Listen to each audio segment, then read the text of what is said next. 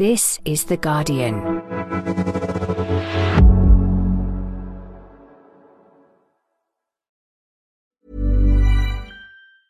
Hi, hier ist Erik vom Reise- und Abenteuer-Podcast Weltwach und ich möchte euch rasch auf eine neue Show hinweisen, die euch gefallen könnte. Überlebt. Dieser Podcast erzählt die unglaublichsten Überlebensgeschichten der Welt. In der ersten Staffel geht es um die Erlebnisse der Gleitschirmfliegerin Ewa Wisniewska. Sie wurde von einer Gewitterwolke erfasst und bis auf 10.000 Meter Höhe getrieben, also in die absolute Todeszone. Und das in dünner Sportbekleidung. Wie es Ewa gelang, das zu überleben, das erfahrt ihr ab sofort in der neuen Show Überlebt. Und zwar überall, wo es Podcasts gibt.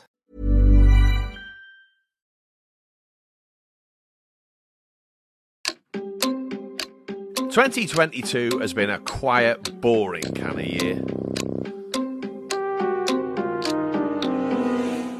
Hasta la vista, baby. Thank you.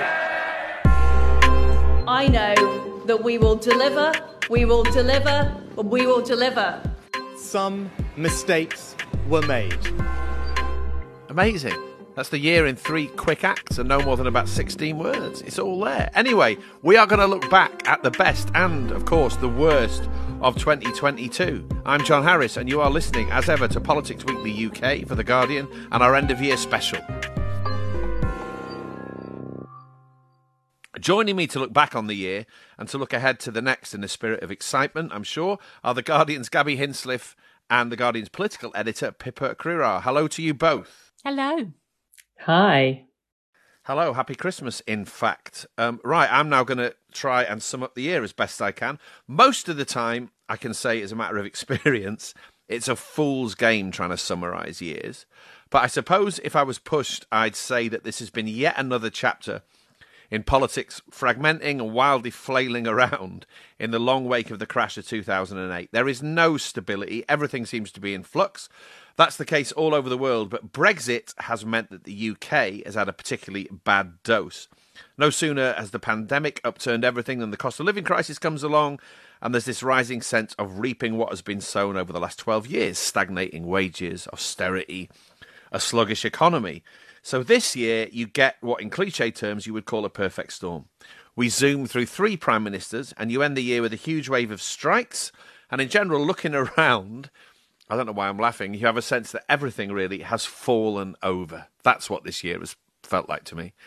While the UK has got collective whiplash from the speed of political change going on at home, elsewhere in the world, I'm sure 2022 will be remembered as the year that Russia invaded Ukraine and began a war, which, as we all know, is still ongoing. We all looked on in horror as Vladimir Putin illegally entered the country on the 24th of February 2022. This is what we heard on the BBC. Tonight at 6, we're live in Ukraine and the country at war after a huge Russian military offensive by land, sea and air. The onslaught began just before dawn with a barrage of missiles on multiple targets right across the country. I wonder whether each of you sort of remember where you were and how you felt emotionally as much as anything else when you first heard that news.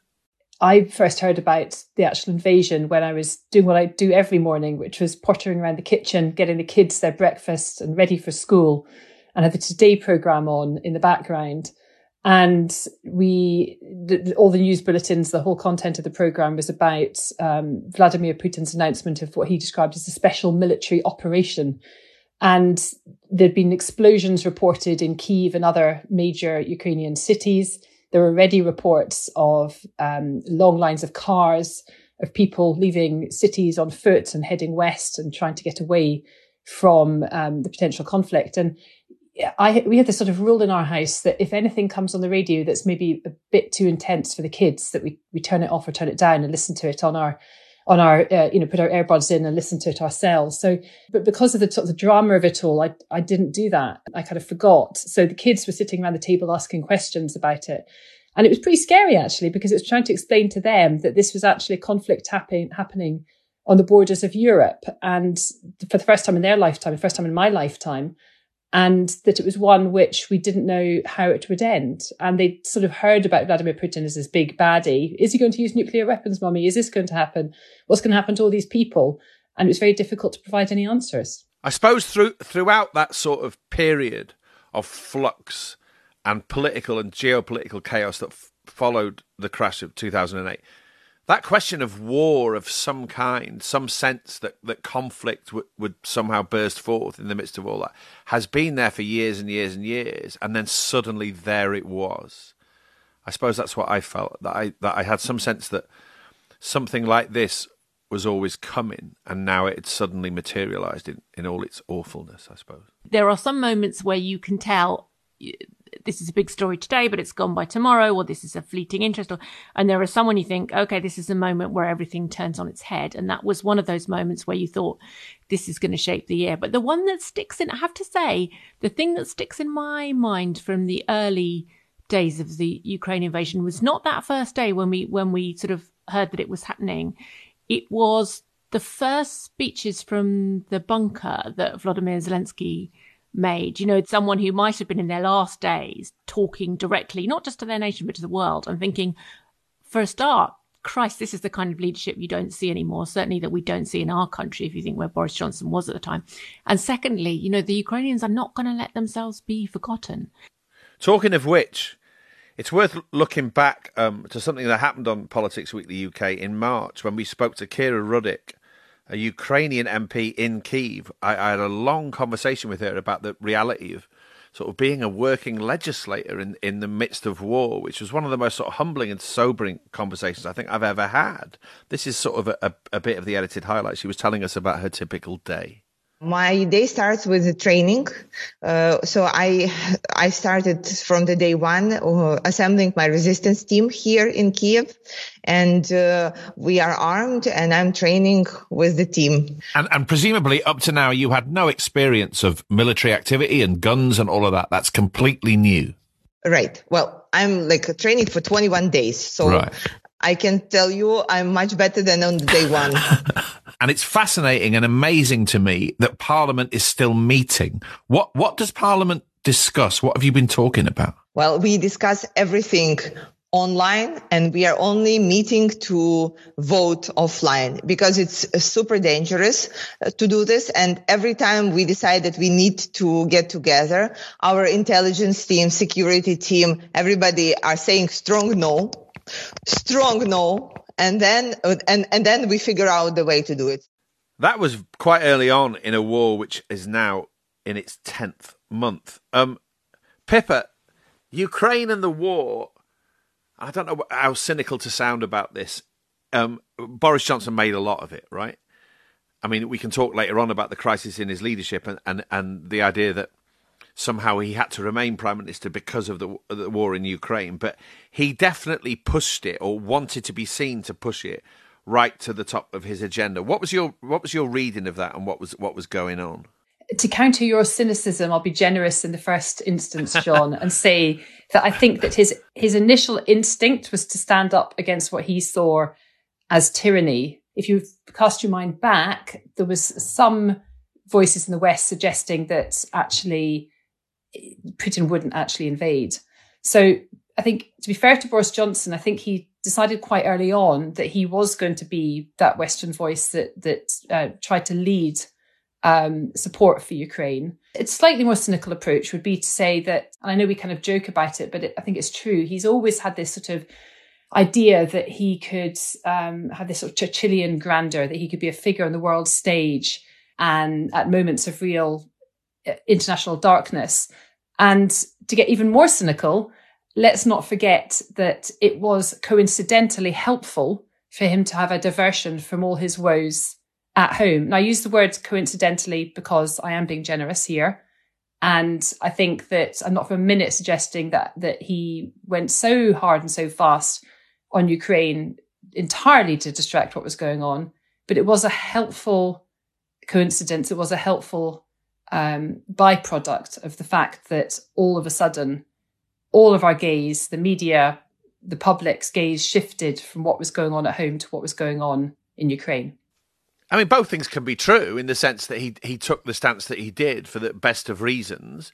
But there came a point at which, I think we all remember this, there were sort of memes going around suggesting that whenever Boris Johnson sort of hit the skids in various ways, a big story would go out about another Downing Street phone call between him and Zelensky, right? I think it was established there was a direct correlation between the two things. That's right. It wasn't just a meme. I mean, one of my colleagues in the lobby actually drew up a list of when things got particularly bad for him on the whole sort of Partygate row and his domestic woes. And lo and behold, coincidentally, every time there was a call to Zelensky. Now, to be fair, he spoke with Zelensky almost daily. So I think that it was quite easy to make that link. He was very much in touch. And actually, I think we should probably add post leaving office is something that he's continued to do, to write and to talk about Ukraine. He still obviously sees it as something that he can contribute. And whether that's about his sort of feeling that he wants to still feel relevant and have a role to play, or whether it's about his sort of desire to have some sort of historical legacy that isn't about scandal and being ousted by his own party, or whether it is, to be generous, about him feeling that he is a unique position because he and Zelensky are obviously close and he still has the capacity to speak to other world leaders, whatever reasons, and maybe it's a bit of all of those, he is still making some quite big interventions. Okay, Gaby, at the time I did that interview, all eyes in the media and politics were on the war, but there was also a sense of, well, inevitably, the media and politics in the end are parochial, and that this will fall away. You know, we'll tune out. And I suppose I feel a certain sense of guilt, we probably all do, about the fact that that's happened, hasn't it? The sort of tuning out did happen, and politics went parochial again. I'm not so sure about that, because I mean, we were never going to continue, 24/7 round the clock broadcasting about Ukraine. Other things were going to take over, particularly given how dramatic this year has been. But I think Ukraine has never, ever fallen away. But also, there's been such a direct impact on British politics. You know, the sort of inflation was only partly caused, not wholly caused, but, partly caused by rocketing energy prices in the wake of sanctions on Russia. And that has entirely driven everything that's happened in British politics this year. We'll come on to talk about that later. But, it has been the driving force behind all of that. It's changed our relationship with Europe, I think. It's the first tentative signs of us engaging constructively in any way with the EU. I don't think it has gone away, and I don't think it's going to. And I think there's a constant awareness. Okay. I'm now going to do what I was sort of hand-wringing about a moment ago, and I'm going to assume a slightly more parochial UK-focused tone now, because we're going to talk about Boris Johnson. Pippa, I think I'm right in saying that when you were asked to choose your political moment of the year, in UK terms at least, you chose Boris Johnson resigning on the 7th of July. Let's have a listen to what that sounded like. I regret not to have been successful in those arguments, and of course it's painful not to be able to see through so many ideas and projects myself. But as we've seen at Westminster, the herd instinct is powerful. When the herd moves, it moves. And my friends, in politics, no one is remotely indispensable. There he was, characteristically full of contrition, apologising to the max. Pippa, going back a bit, it was your reporting, which started the year before on Partygate, that really led to that moment. Can you just talk us through how we got from the early sort of stirrings of that scandal to Boris Johnson resigning? About this time last year, when we had a summer of not really focusing so much on COVID, people were kind of feeling that it had disappeared a bit. It certainly wasn't on reading the broadcasts, bulletins or the headlines. And then it started to raise its head again in South Africa with the Omicron variant. Jenny Harries, the UK HSA director, was asked about Christmas parties and whether they should go ahead, and suggested that everybody should be quite careful about social interaction. And then number 10 at the briefing that day basically slapped her down and said, no, Christmas parties can go ahead. And I'd been working on this story about the previous winter and illegal gatherings in breach of COVID rules taking place, social gatherings, numerous ones. And it felt like that was the moment to publish. So we got the story over the line. It was when I was at the Daily Mirror. And I don't think at that point I could have realised just what impact it might eventually have. What I did know is that stories involving government breaches had a sort of a reach with the public that politicians often dismissed and often didn't recognise. Barnard Castle and Dominic Cummings was another one. And it was because of the sort of the feeling of hypocrisy, the feeling of sort of two sets of rules, that while everybody else was, for the most part, following the rules for the greater good, those who had written those rules weren't. And I think it was that feeling that made it really resonate. Were you surprised at how long it took between Partygate initially surfacing and Boris Johnson resigning. I just have memories of doing this podcast every week and going, well, this will be the week. Or someone would say, well, it'll be next week, or he's not going to hang on much longer. And in point of fact, it was over 6 months, right? I mean, it went on for a very long time. Did there come a point at which you thought, God, I mean, he really is sort of tenaciously clinging on here in a way that I didn't think would happen? Well, I don't think I wrote the story thinking that it was going to lead to the Prime Minister falling, to be honest. It wasn't really like that. It was much more incremental. I knew we had other stuff that we hadn't published, and over the course of the subsequent months managed to get some of those stories over the line. Obviously, other reporters and other organisations, including The Guardian, also broke stories about it, and it just kept on coming back.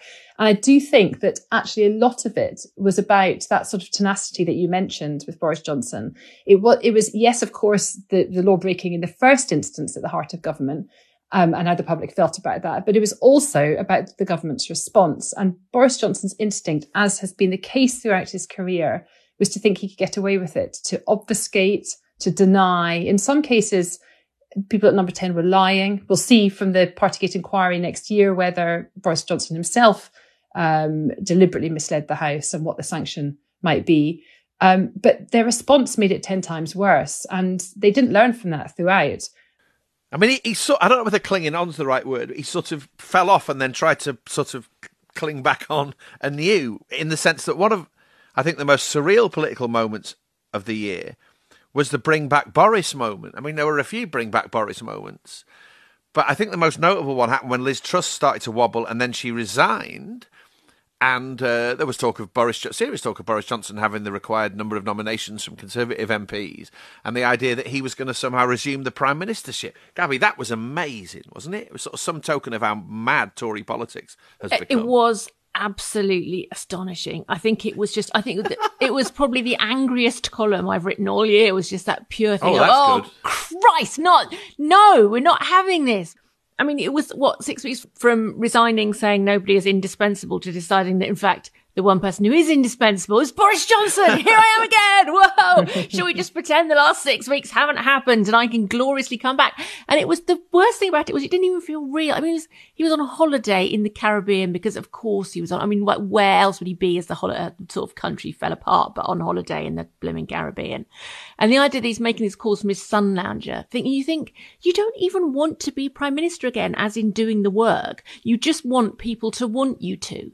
You just want to know that they love you and that you can come back. And then after that, it's all a blank in his mind. What happens beyond that? The sort of hard work bit. No, forget that. I just want to come back in a blaze of glory. Yeah, I mean, it's interesting. You say it didn't feel real, but in one way, it felt sort of alarmingly real to me. Was around the time of the Conservative Party conference, I went out talking to people in Worcester. I don't know why we chose Worcester, but we did. And you didn't have to try hard to find people who would say, I want Boris back. You know, it was a real thing. There was a certain sort of Conservative voter, or for that matter, someone who voted Conservative maybe for the first time in 2019. Both sorts of people were saying that I want Boris back. That somehow Boris Johnson's exit is associated with them, with the onset of the chaos that we're now living in the midst of. Pippa, in a word, is that it for Boris Johnson? Do you think he will somehow carry on being an influential figure in Conservative politics? Almost inevitably. I mean, what I know about Boris Johnson now is that he still thinks that he's got it in him to come back at some point. Okay, on that note, let's talk about the chaos and the cost of living crisis. What made Partygate so toxic was that it showed a culture of excess and greed at the top, when increasing numbers of people, were experiencing the exact opposite. In April, Partygate clearly became one of the key themes in the local elections, in which the Conservative Party did very badly. We visited Plymouth just before polling day, where we spoke to a woman called Lils, a mum with 2 vulnerable children who was having to rely on food banks to get by. And she was very tuned into politics and Partygate and what was going on. She said this. Well, I voted for Boris to be in, and he pretty much kicked me in the head, really. The people that voted, he's basically turned around and said, well, no, see you later. And when you say Boris Johnson's kicked you in the teeth, it sounds like you think he's distant. He's not in for the people, I don't think. Did you think he was? Originally, I think, you get it all the time. You get this big crusade of what this person's like, and then actually it's all lies. Personally, I'd like to take him and say, right, I tell you what, you lived my life for a week, There isn't any luxuries. You can't just go out and go, I'll go to the shop, I'll go to Marks and Spencer's and get a nice packet of crisps. I have to go and get a multi-packet of cheap crisps that taste like crap. You know, live my life for a week. You must have read about like suitcases full of booze and tables full of party food when you couldn't go out of your house. Oh, don't, because it really frustrates. I've got a small bottle of cider in my fridge that's been in there for 2.5 years. That's amazingly sort of vivid stuff, you know. That's how politics and the events that we report on play out in the most sort of visceral ways. I don't know what you thought listening to that, Pippa. That's the sort of fall of Boris Johnson in about 25 seconds of audio, really.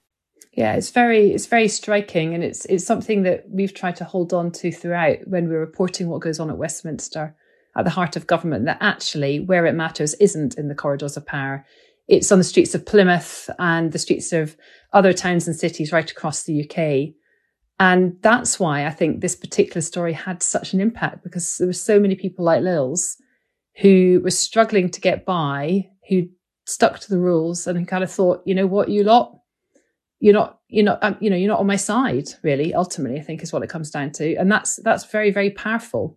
Gaby, there's also a point about how far up the income scale the cost of living crisis has gone. You know, the fact that the vast majority of people in various ways are now feeling the pinch. Middle income families, people who previously might have considered their take-home pay pretty decent, they're all struggling. And that's a big sea change in politics now. No, and I think you have this transition. It's not just the squeezed middle, which used to refer to squeezed middle income families, which is different from middle class families.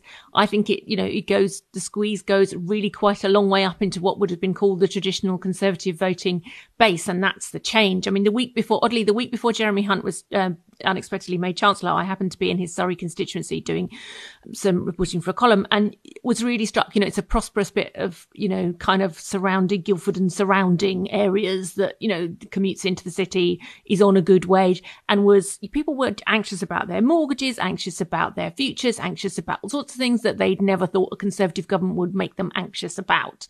That's been the game changer this year, has been a shift from feeling that some people are suffering, but for a lot of Tory voters, that was something, austerity was something that happened to other people and didn't affect them personally. It's gone from being, I'm a bit irritated with the Prime Minister, to no, the Prime Minister has actively hit me in the pocket. And that's the thing from which governments don't come back. Right, let's move on to Liz Truss becoming the Prime Minister. Remember that. We will transform Britain into an aspiration nation with high-paying jobs, safe streets, and where everyone, everywhere, has the opportunities they deserve. I will take action this day and action every day to make it happen. Then let's fast forward a mere 45 days. We set out a vision for a low-tax, high-growth economy that would take advantage of the freedoms of Brexit. I recognise, though, given the situation, I cannot deliver the mandate on which I was elected by the Conservative Party. Astonishing stuff. I have downstairs an anti-growth coalition T-shirt that I ordered online. Completely irrelevant now. It's like a relic from a different age. Gaby, we can hardly say we were warned about Liz Truss before, right? Everyone knew that she was a somewhat eccentric, loose cannon sort of politician. What happened? Everyone, it seems, except from the Conservative Party membership. I mean, the reason exactly right. The reason I picked this as my moment of the year, actually, my moment was really the day she beat Rishi Sunak, because that, I think, was the day that the Conservatives definitively lost the next election. And also the day that you realised, this is a party that has really, really had its chips. Because you went from, the Parliamentary Party put her forward to the membership, knowing what she was. MPs who worked with Liz Truss were not under an awful lot of illusions, and a lot of them jumped on board because they thought she was going to win rather than because they thought she was going to be competent. And then you had this grassroots party that you just saw going through the motions of the leadership contest as if, sort of still completely gripped by these fantasies of what could be delivered post-Brexit. And you just thought, this is a party, off in la-la land. It's completely lost touch with what the rest of the country wants. And, and then sort of, so it proved, really. We had 6 weeks that you look back and think, I look back and think, was that an anxiety dream? Did we make that up?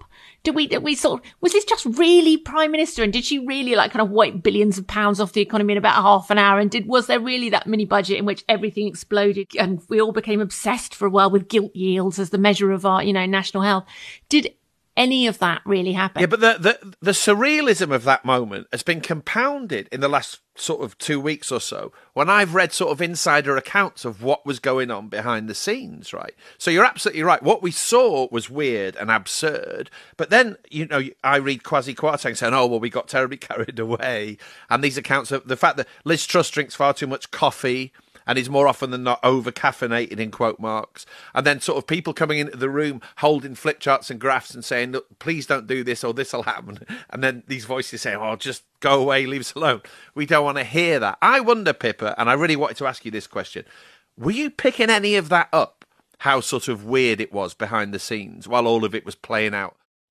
So Liz Truss has always been a fairly unique individual. And those of us who have dealt with her in other roles, and she's held several other cabinet positions before she became Prime Minister, did pick up a little bit of that. But I don't think quite the scale of the chaos, because let's not forget, the first 2 weeks that she was in office, the Queen had just died and the country was in a state of national mourning. So she had a rare experience of taking over as Prime Minister and not having the full glare of public scrutiny on her. I mean, potentially she could have used that to get her feet under the table. Instead, they appear to have used it to draw up their disastrous mini budget. And then they went straight from that to a trip to the United Nations, where people were focusing about international issues, Ukraine, potential trade deal with the US.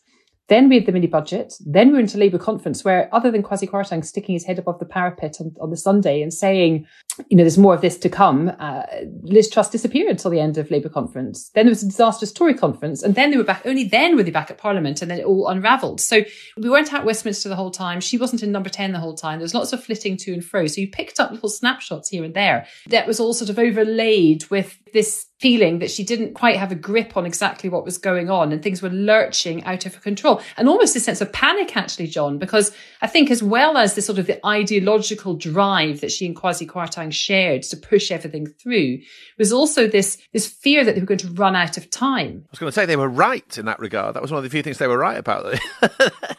Not in the way they thought, though, possibly.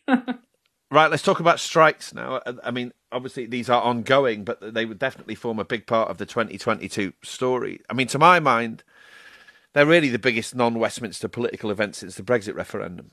Rail workers, postal delivery people, ambulance staff, nurses, teachers, we all know this, border staff, baggage handlers, driving examiners even, either have been or are involved in industrial action over working conditions and pay because of the cost of living crisis and the fact that real-term wages have dropped so hugely. That's the sort of atmosphere of 2022 as the year ends. And I suppose, the key sign of the strikes as a huge issue was the sudden appearance in the political foreground of Mick Lynch, the General Secretary of the Rail, Maritime and Transport Workers Union. I mean, really, how ubiquitous he is as a figure now tells us a lot about where we are. Back over the summer, he joined us on Politics Weekly UK. People living in big cities generally, working on the railway, cannot afford to live. And they're saying we must have an increase.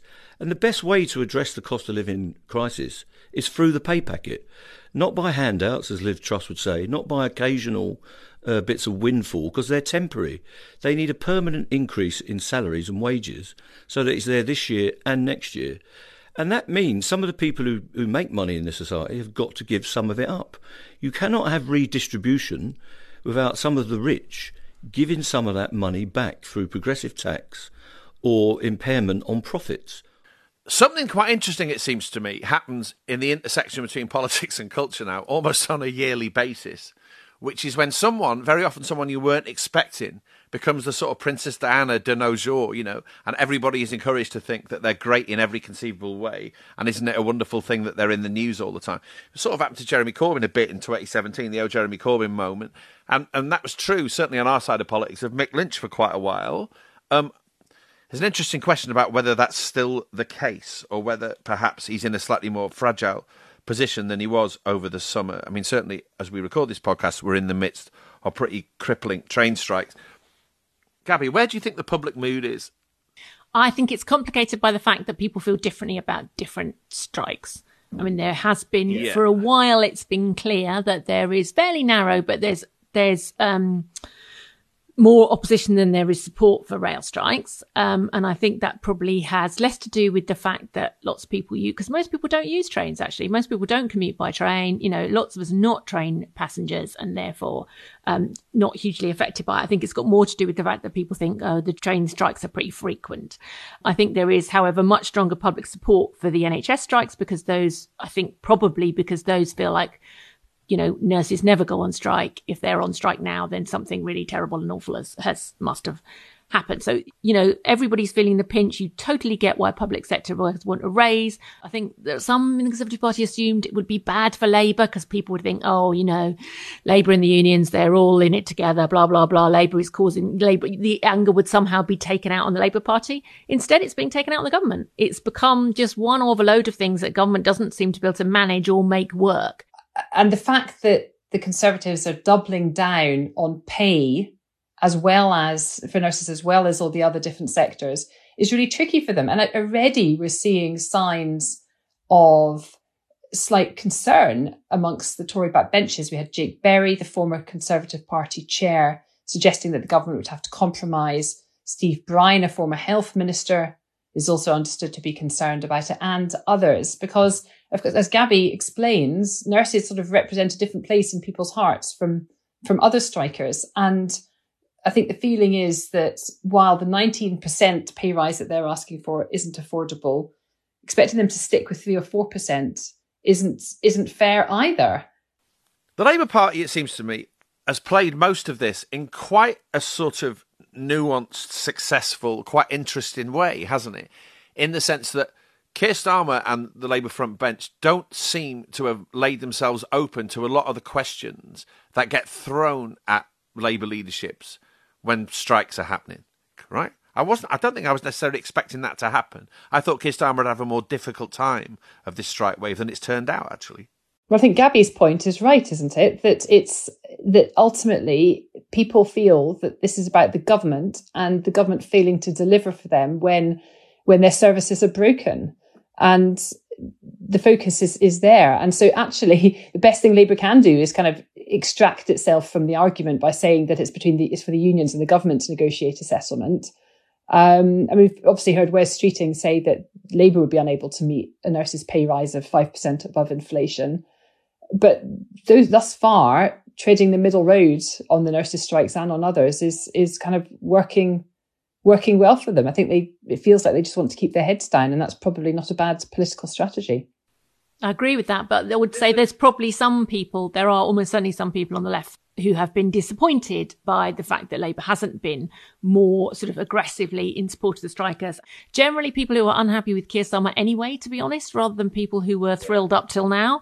But, you do hear those complaints. And I think, some in the Parliamentary Labour Party will be a bit uncomfortable about them. Right, let's pause here for a minute. When we come back, we are going to answer some of your questions on what might happen in 2023 with a little lingering trace of what the hell happened in 2022.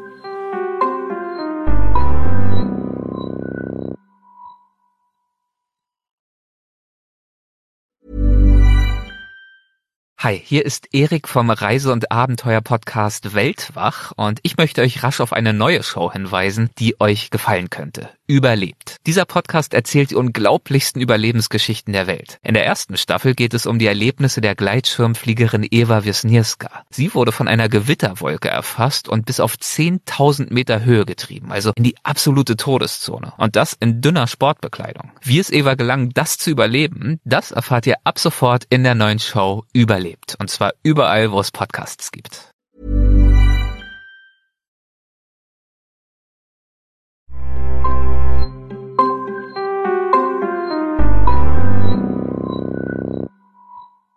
Welcome back. We asked you on Twitter and on The Guardian's website this week to send us some of your questions about what happened in 2022 and what we might see unfold in 2023.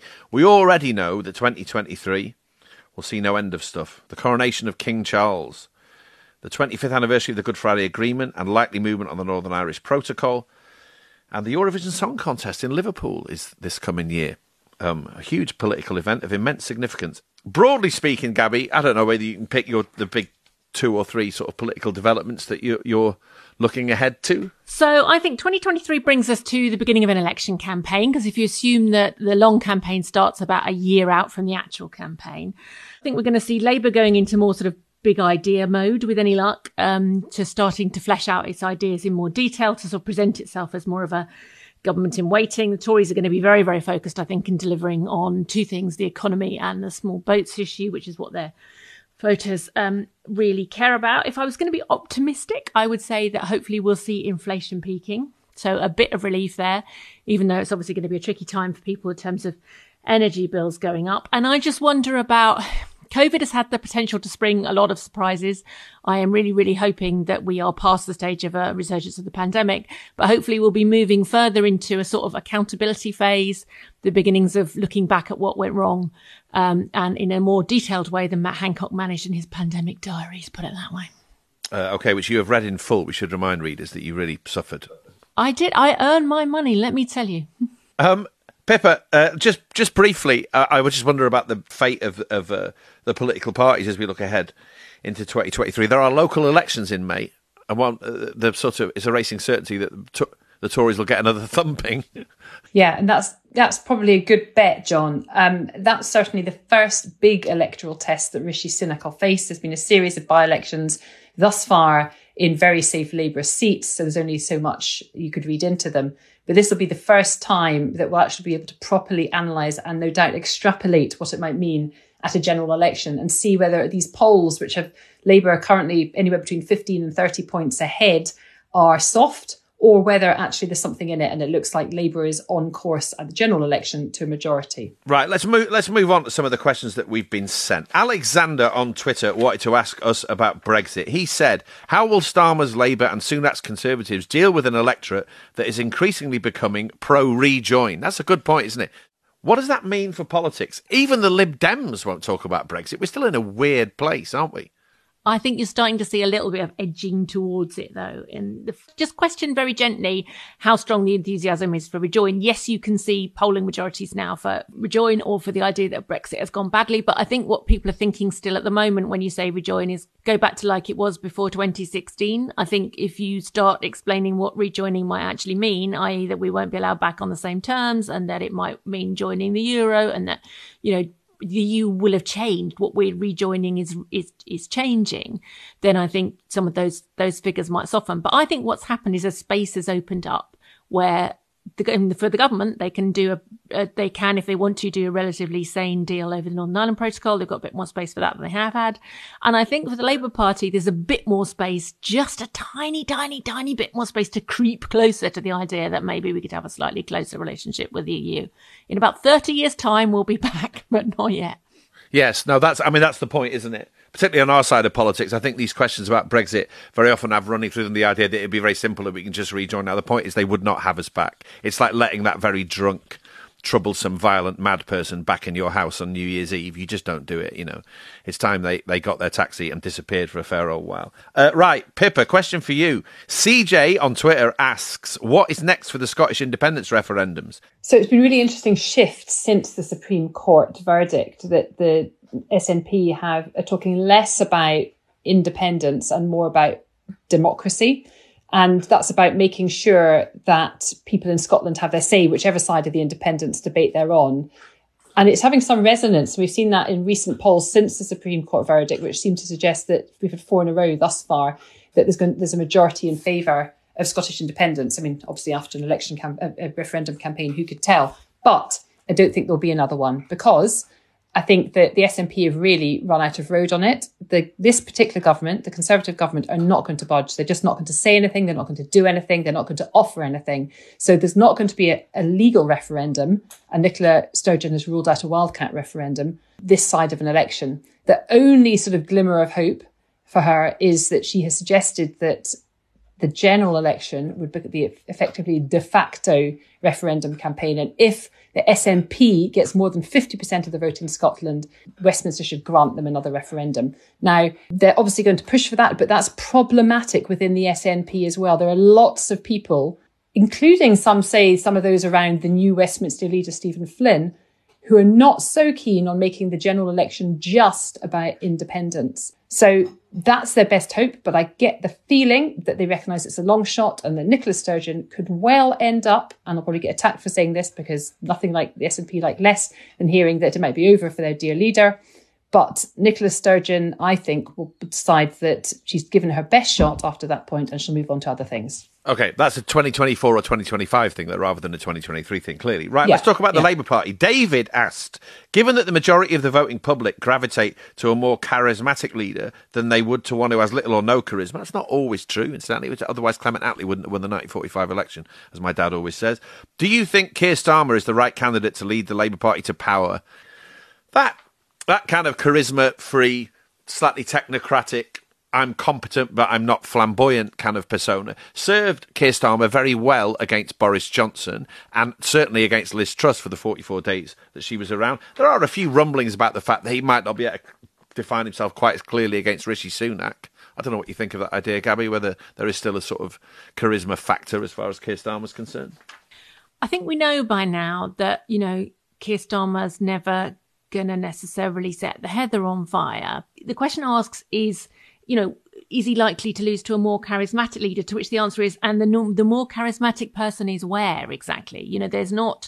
It's not as if he's up against someone who, sort of sucks all the oxygen from the room. I mean, Rishi Sunak is our sort of first almost made for Instagram prime minister. He's very good at the sort of set photo opportunities. He does have a certain degree of gold dust in person, but he's not, I wouldn't necessarily call him charismatic in your way. Yes, watch him work a room. Watch him work a room. And I mean, what you've got is two quite sober, serious people saying, look, I'm going to come in and clear up the mess Liz Truss left. And it's which of those you choose to do it. And the person who does not belong to the same party as Liz Truss and is not intimately associated with a lot of those failures is an advantage there. Beautifully put. Right, here's a question. Thomas on Twitter asks, have you ever seen or remembered another year in UK politics like this? And do you think we'll ever see one like it again? To which the obvious answer is no. Secondly, I hope so, because it's enough good for business. It was a good year to start hosting this podcast, I've got to say. Where everyone's happy. I've quite quickly realised that political predictions are actually really bad business. This time last year, we were predicting all sorts of things and could we have anticipated the year to come? And it feels like to me, John, that every year since about, I'll say 2014, because I'm a Scot and the Scottish independence referendum felt like the beginning of all of this. But every year from that point onwards, we thought, oh my God, we can't have another year like this. I've lost track of the amount of New Year's Eves. I stood there with my husband with a wee glass of champagne and said, it might be good for business, but actually wouldn't mind a quieter year. And every year I've been, I won't say been disappointed because professionally, obviously, it's kept us very, very busy. But every year it's got busier and crazier. And this year tops the lot. Great for news is normally bad for people, though, I find. This generally. Yeah, that's true. That's the iron rule, isn't it? Now, Peter asks, isn't it about time the UK grew up and had a written constitution and a constitutional court? He says that Peter Hennessy's good chaps theory of government is clearly failing when bad chaps like Johnson prevail. I mean, that is an interesting question after this period of acute chaos, whether this says something pretty fundamental about the sort of untenable, rickety, dreadful British system of government and the fact that it's in need of pretty drastic reform. Gordon Brown was sort of going there the other week when he presented that report to Keir Starmer, I suppose. I'm not sure a written constitution is the answer. I mean, we do have a constitution. It's just an unwritten one based on precedent and the laws we pass in our parliament.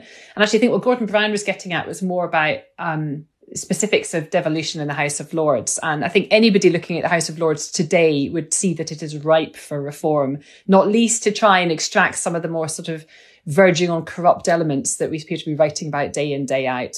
And devolution, I mean, I'm a fan of it. I think that one of the biggest problems that we've seen with the lack of faith in our political institutions in recent years has been because people feel very far removed from power and they feel that they don't have any agency. And that applies to Brexit, Scottish independence, cost of living, all sorts of strikes, all sorts of different issues.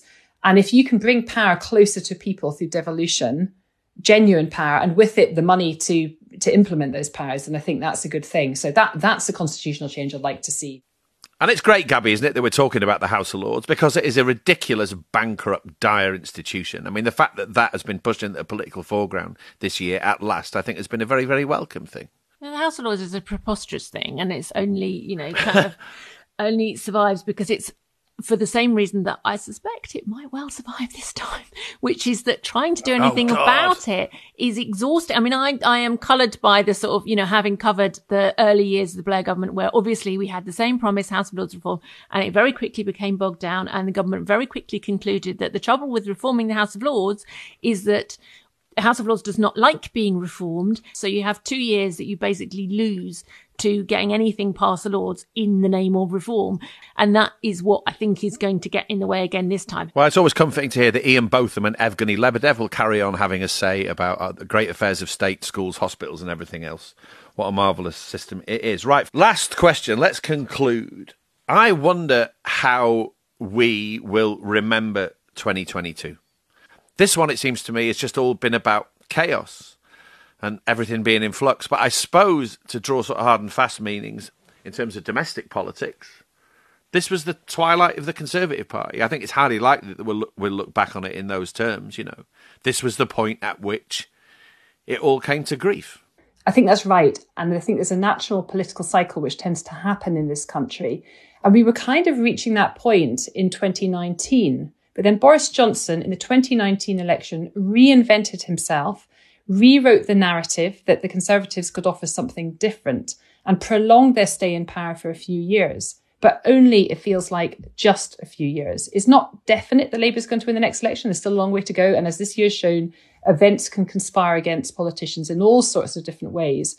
But it does feel to me like we've reached that point this year in the political cycle where finally the Tories are looking like they're going to be out of power. But never get complacent, Gabby? This is the Conservative Party we're talking about. I think we'll look back on this year with a sense of disbelief, primarily, more than anything else. It was the year where everyone got to be Prime Minister for at least 15 minutes. But if I'm being optimistic, I would say we'd look back on it as the moment we kind of hit rock bottom. The Liz Truss 6 weeks was notable, I think, for pushing things to the absolute limit. It was cathartic in a way, in the sense that she went for it so boldly and it blew up so badly that I don't think we're going to be hearing a great deal more from that wing of the Conservative Party, or indeed from the Conservative Party more broadly, for a long time. And in that sense, it was almost a sense of things had to get this bad for the country to realise that this had to be a turning point. And that's how I hope we'll look back on 2022. As a 1990s Christmas carol went, things can only get better. And on that note, we should draw things to a close. Send you off on your sleighs. We'll have a few weeks off, and then we will resume in an equally chaotic, fascinating, grim, awful, exciting, and all things in between political reality. Thank you for joining us today, Gaby and Pippa. Thank you, and happy Christmas. Thank you. Happy Christmas. Happy Christmas to you. Happy Christmas to everybody listening. Thank you for listening as ever. Thanks for listening all the way through this year of the new Politics Weekly UK. We really appreciate you being there every week. We seem to have amassed a sort of a loyal and engaged listenership, which is a great thing. So thank you. I hope you enjoyed today's episode. If you did, please subscribe to Politics Weekly UK wherever you get your podcasts. And if you fancy, leave us a review. This, as we've just said, is our last episode of 2022. We're exhausted. We've got to have some time off. We'll be back in the new year on Thursday, the 12th of January. Now, while we're here, The Guardian and Observer's 2022 charity appeal has begun. If you had to pick between heating and eating, which would you choose? As the cost of living crisis pushes 14.5 million people below the UK poverty line, more families than ever are facing a bleak Christmas. Join us as we raise funds for charities working on the front line. All donations raised this year will go to Citizens Advice and Locality to help support local grassroots projects, aiming to support those who've been hit the hardest. If you want to or can donate, you can go to this podcast webpage. This episode was produced by Frankie Toby, the music is by Axel Kacoutier, and the executive producers are Maz Ebtehaj and Nicole Jackson. This is The Guardian.